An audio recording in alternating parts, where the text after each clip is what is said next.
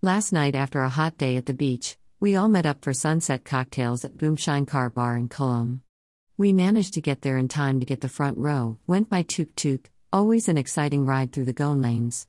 The only trouble, if you can call it that, about going early, is that you end up having two of the uber-strong cocktails. They seem to have got the hang of Western cocktails again now after several years of serving weaker and sweeter ones.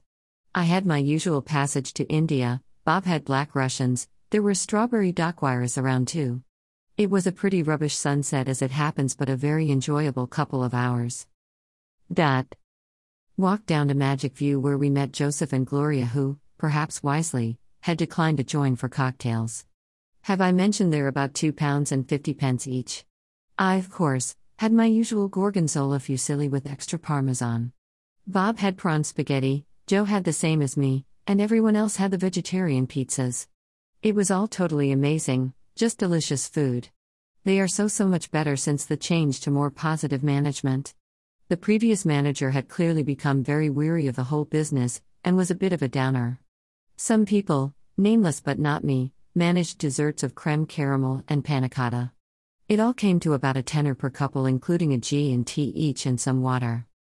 Today we had a change of scene and went to Cozy Nook Shack at the far north end of Palolem Beach. Some people walked there, about 2 miles, but Bob and I opted for 30 minutes extra in bed and a tuk-tuk. The tuks take you to Dreamcatcher Resort and then you walk through to Cozy Nook on the beach.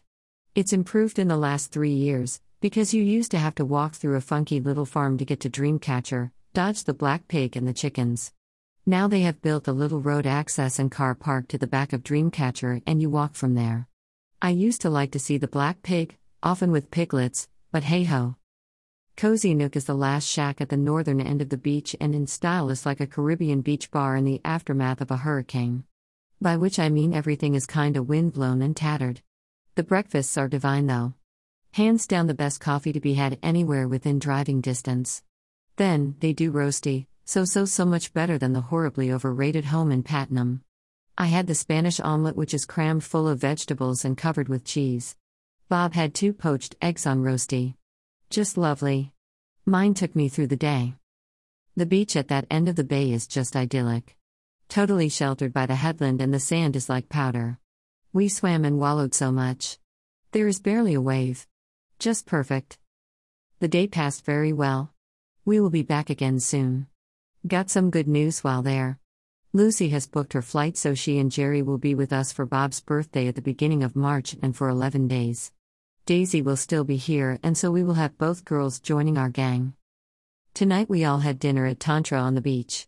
I had mutter paneer, peas and cheese in a savory gravy, Bob had vegetable biryani and we had 2 double G&Ts each. Came to a tenner for the 2 of us. Lovely. Very warm night and we enjoyed being under the stars on the beach.